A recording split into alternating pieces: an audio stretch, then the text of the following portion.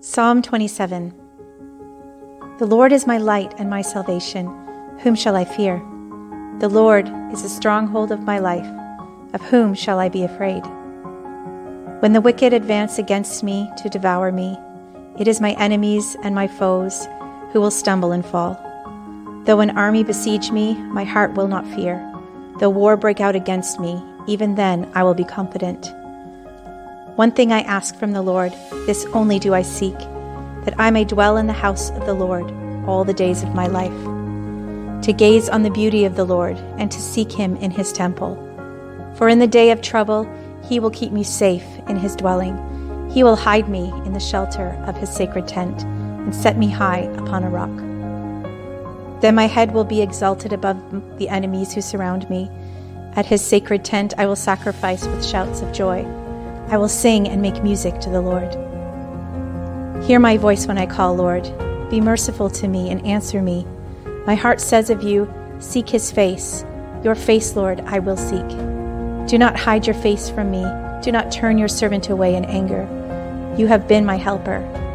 Do not reject me or forsake me, God, my Savior. Though my father and mother forsake me, the Lord will receive me. Teach me your way, Lord. Lead me in a straight path because of my oppressors. Do not turn me over to the desires of my foes. For false witnesses rise up against me, spouting malicious accusations. I remain confident of this. I will see the goodness of the Lord in the land of the living. Wait for the Lord. Be strong and take heart, and wait for the Lord.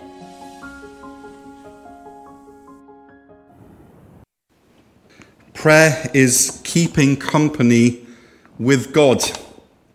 When Philip Yancey wrote that, I believe he hit the nail on the head, because what this means is that God wants to spend time with you, and he created you to spend time with him.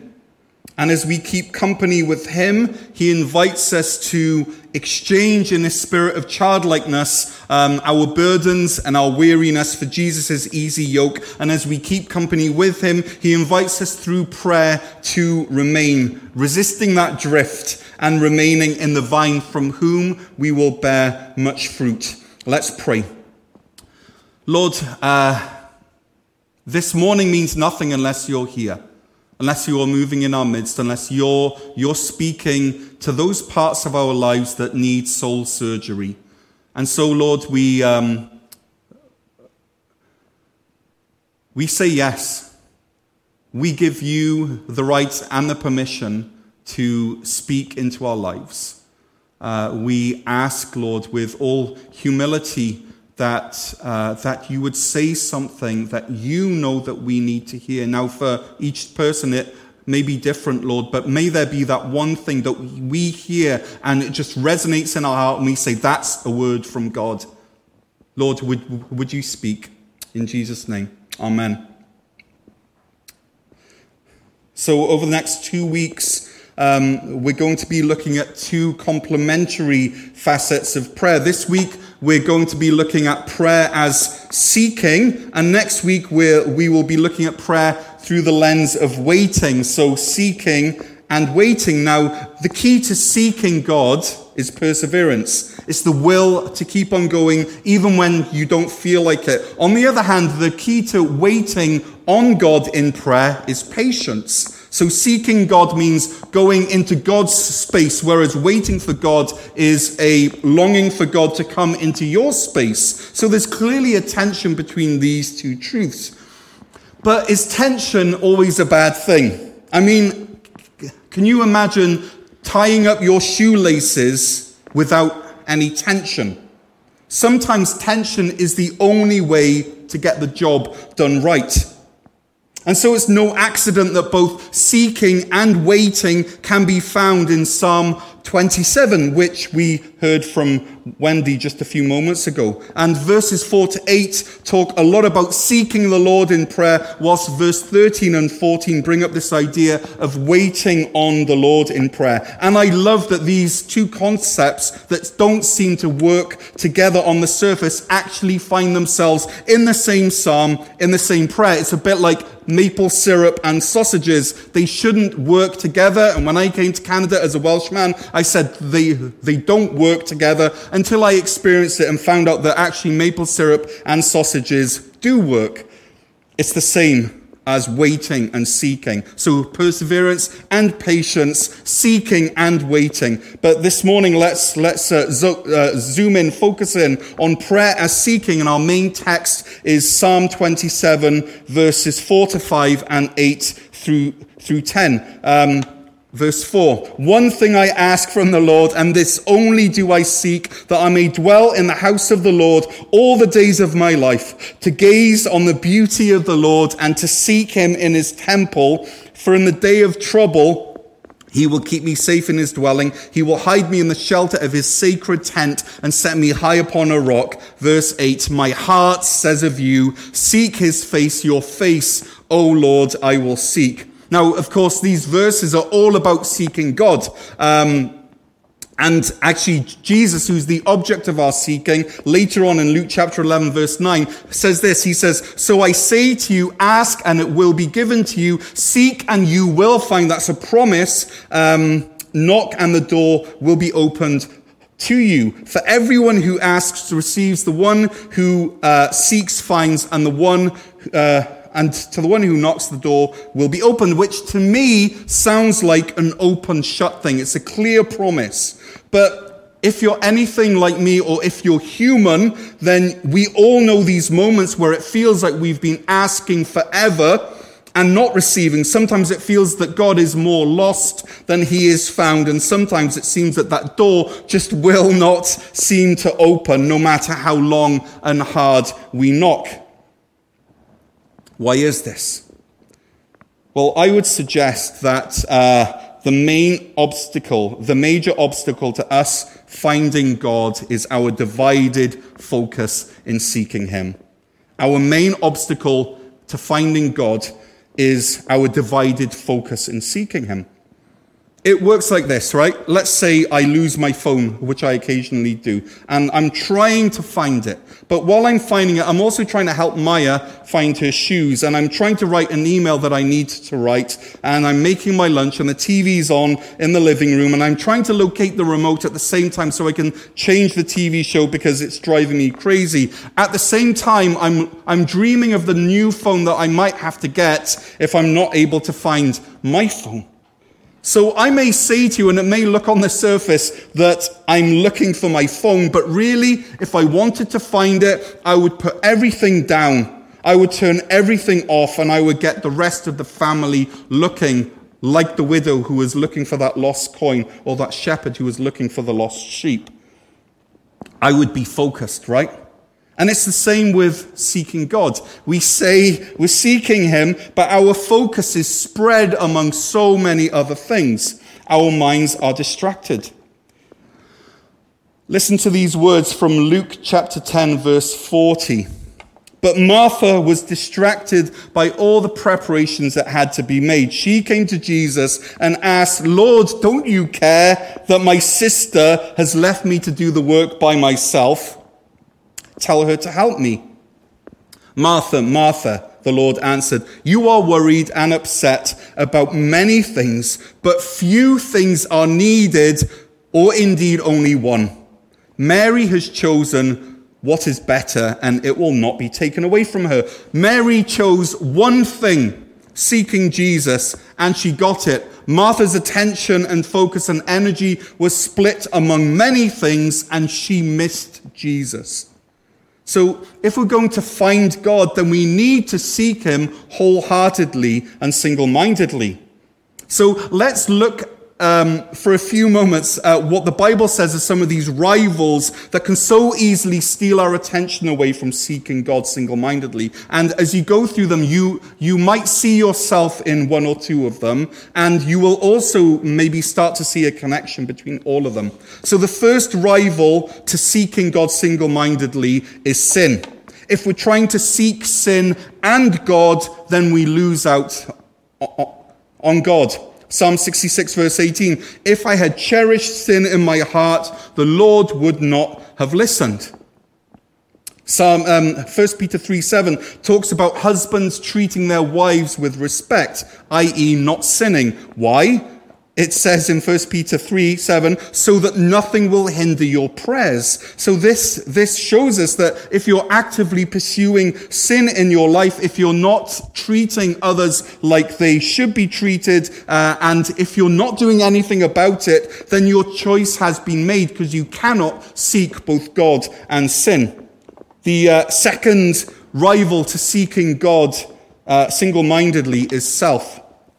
If we're trying to seek God whilst pleasing self, we lose out on him. James 4 verse 2, you do not have because you do not ask God. And when you ask, you do not receive because you ask with wrong motives, that you may spend what you get on your pleasures.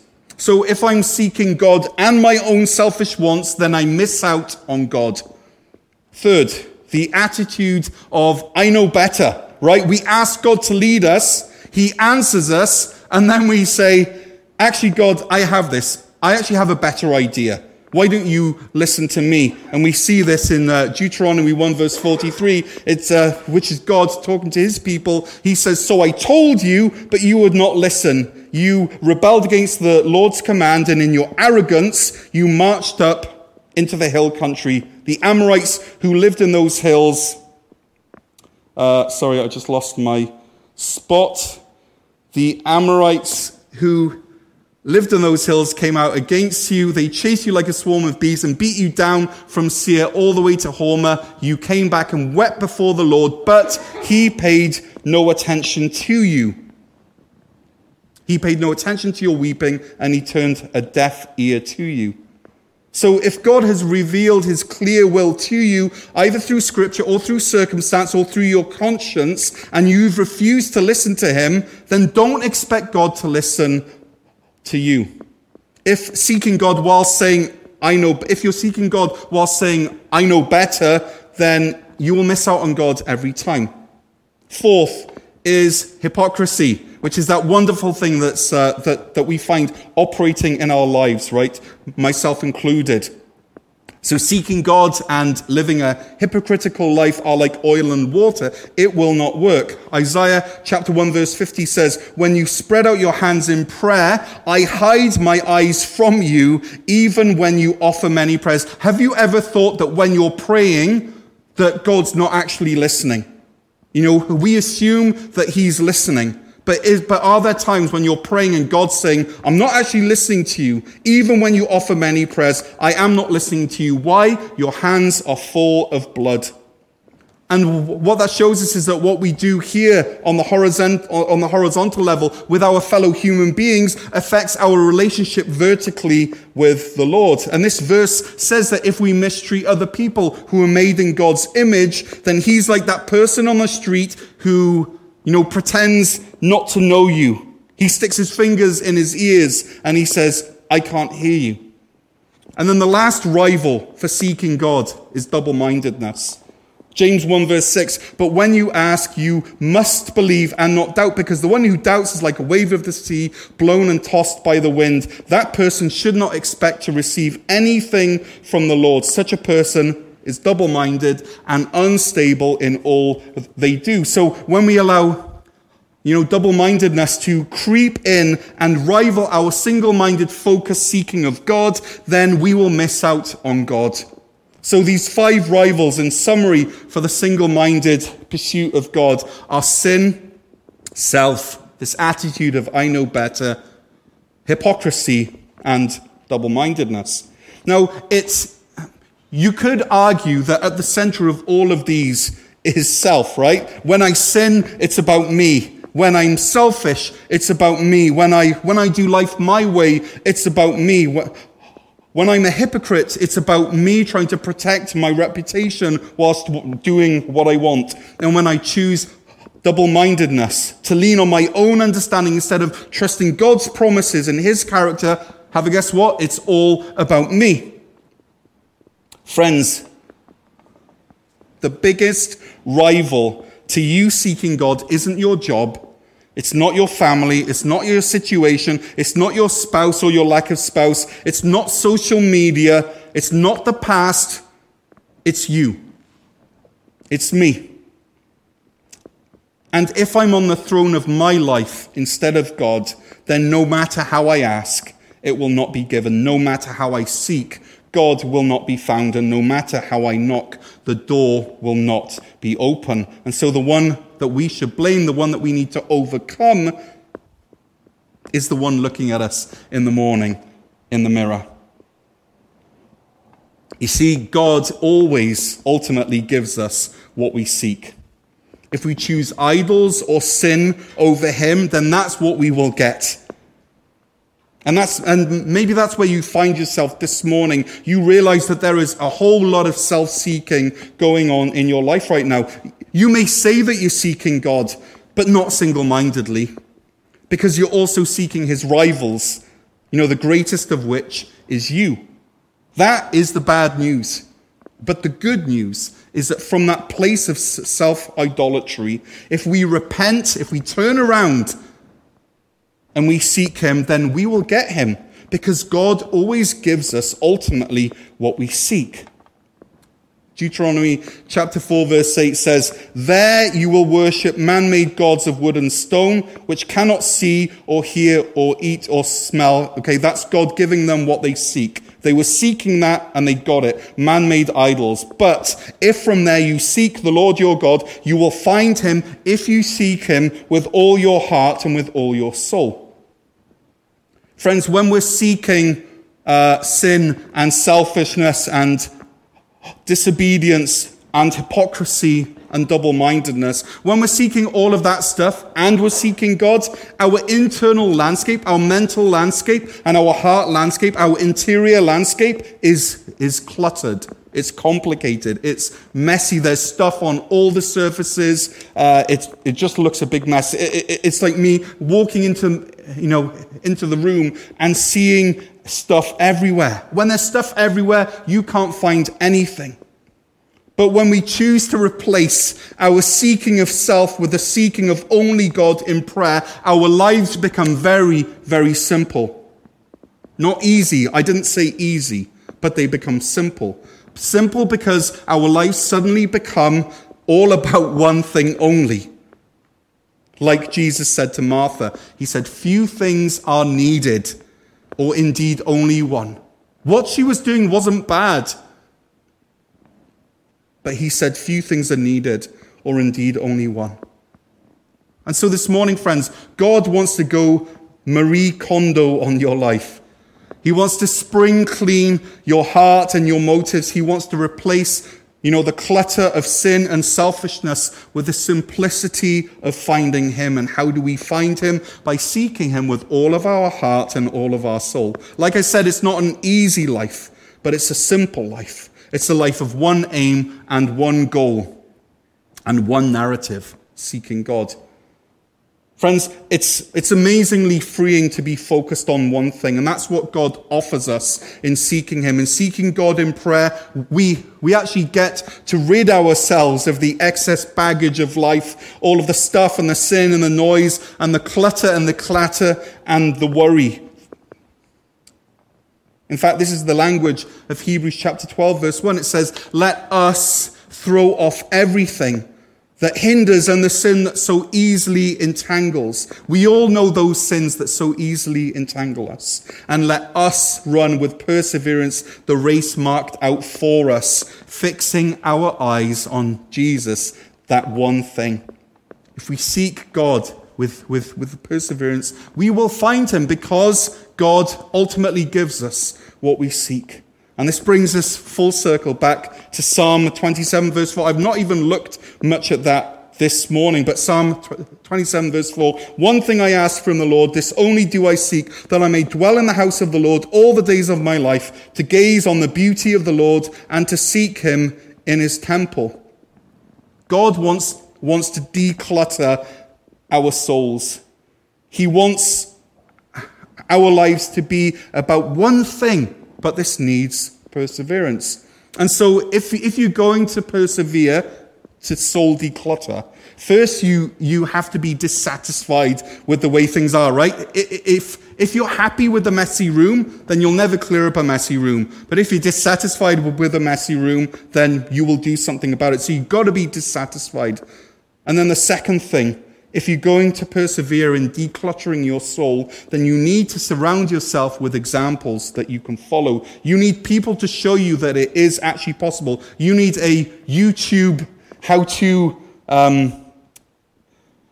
expert, which is why Marie Kondo was a massive hit a couple of years ago, because she showed the world that decluttering was a possibility.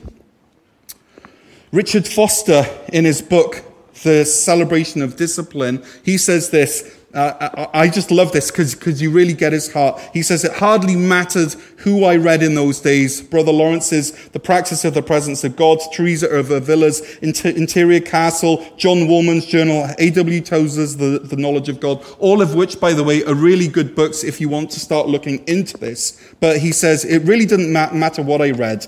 They knew God in ways far beyond anything I had ever experienced or even wanted to experience. But as I continued to soak in the stories of these women and men who were aflame with the fire of divine love, I began desiring this kind of life for myself, and desiring led to seeking, and seeking led to finding, and what I found settled me, deepened me, thickened me. If you want to light a flame in your heart for seeking God, then you need to be dissatisfied with the way things are, and you need examples to follow. For me, reading the right kind of books nourishes the heart of this seeker. Talking with the right friends, my church 414 group, these all nourish this heart of this seeker. I need to surround myself with people who can show me that soul decluttering is not only possible, but it's God's will for me, and what God calls us to, he enables us. Which is why we are, as a church, taking part in the Set Free virtual retreat on May the 14th and 15th, and that's why I'm running the 15-week renewal pathway called The Way, starting on Monday, May the 17th. So if you want to declutter your soul from shame and guilt and sin and bondage, if you want to encounter Jesus in a new way, then sign up for the Set Free retreat on our website. And if you want to know the joy of single-mindedly seeking Jesus with a group of like-minded people, then sign up for The Way. We already have a number of people signed up. It's all on our website. Okay? You know, at the end of the day, if all I'm surrounded by is my own example, then I will never change. I need to hear from the hungry and the seekers and the longers and the famished and the broken and the declutterers and the single-minded. Wendy and I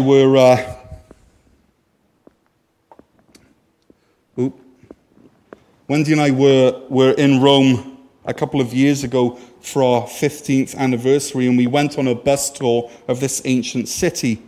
It was one of those hop-on, hop-off tours, and we were driving past this thing called the Circus Maximus.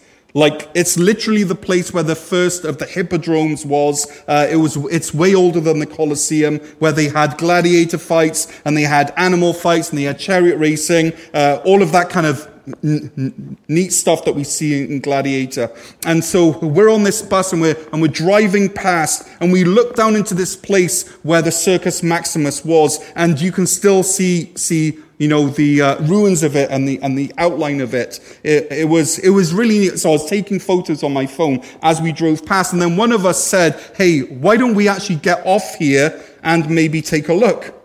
And so we stopped at the far end of the Circus Maximus, and we got down off the hop-on, hop-off bus, and we walked down into the Circus Maximus, and we walked the length of the Circus Maximus, and we looked up to our left and we saw the Palatine Hill. And as we're walking the length of the Circus Maximus, this place where this massive auditorium used to be, we can imagine what it might have been like to be a soldier or a slave or a gladiator in that place. We appreciate it in a new way.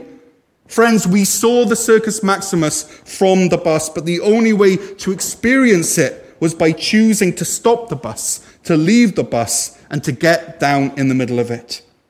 And friends, we're all on this hop-on, hop-off bus of life. And we've all hopped on. And from where we're sat, we can see God as we whiz by. And then we go on to the next thing. But for us to seek God, to truly experience him, we need to hop off this lifestyle that we've somehow bought into. We need to stop seeing God as one stop on the tour of our day, and we need to seek him, we need to hop off. One thing I ask from the Lord, this only do I seek, that I may dwell in the house of the Lord all the days of my life, to gaze on the beauty of the Lord and to seek him in his temple.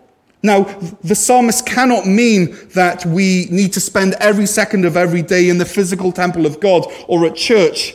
We have to eat, we have to work, we have to sleep. We all have responsibilities. So seeking God cannot mean going to a physical location. After all, God is spirit. And 1 Corinthians 3:16 tells us that we are the temple of the Holy Spirit, which means that if you are in Jesus, that holy place that communicates to you God's presence is right here. And it's right here. This is where you seek God as you go about your day. It's your heart, it's your mind. But you don't know my life, you say. Well, I know I don't, but I imagine that you're overwhelmed with schedules and work and virtual learning and working from home and loneliness and weariness. But here's the amazing thing, is that you can do all that and still be a person of one thing. You can do the kids and the shopping and the cleaning and the work and the gardening and the meals and the work list. You can do all of that and still say, this only do I seek. You can still be picking up after the kids whilst dwelling in the house of the Lord, seeking him in his temple. Because seeking God isn't something that you do in addition to all this. Seeking God is a state of mind and a state of heart. It's a spiritual reality. And if you love God and are following him, then you're carrying around that sacred space, that sanctuary with you every second of every day.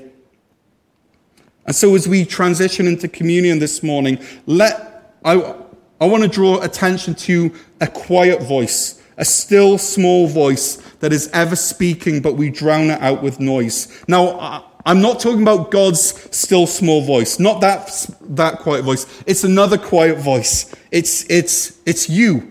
Because Psalm 27 verse 8 says this, my heart says of you, seek his face. My heart says of you, seek his face. Your heart is trying to communicate with you. Your heart wants you to seek God's face. Every weakness, every brokenness, every failure in your life, every time you lose yourself in busyness or in schedules or in medication or in isolation or in unhealthy relationships or in addiction or in codependency or in grief or in bitterness or in perfectionism, every time you do that, this is your attempt to seek for what only God can supply, but you're looking in the wrong places. And your heart says, stop doing all that, seek his face. And this morning as we go into communion, I want to invite you to respond to your heart's cry as it pleads with you to seek God's face. And my hope is that you will respond with these words from Psalm 27 verse 8. Your face, O Lord, I will seek. Your face, O Lord, I will seek.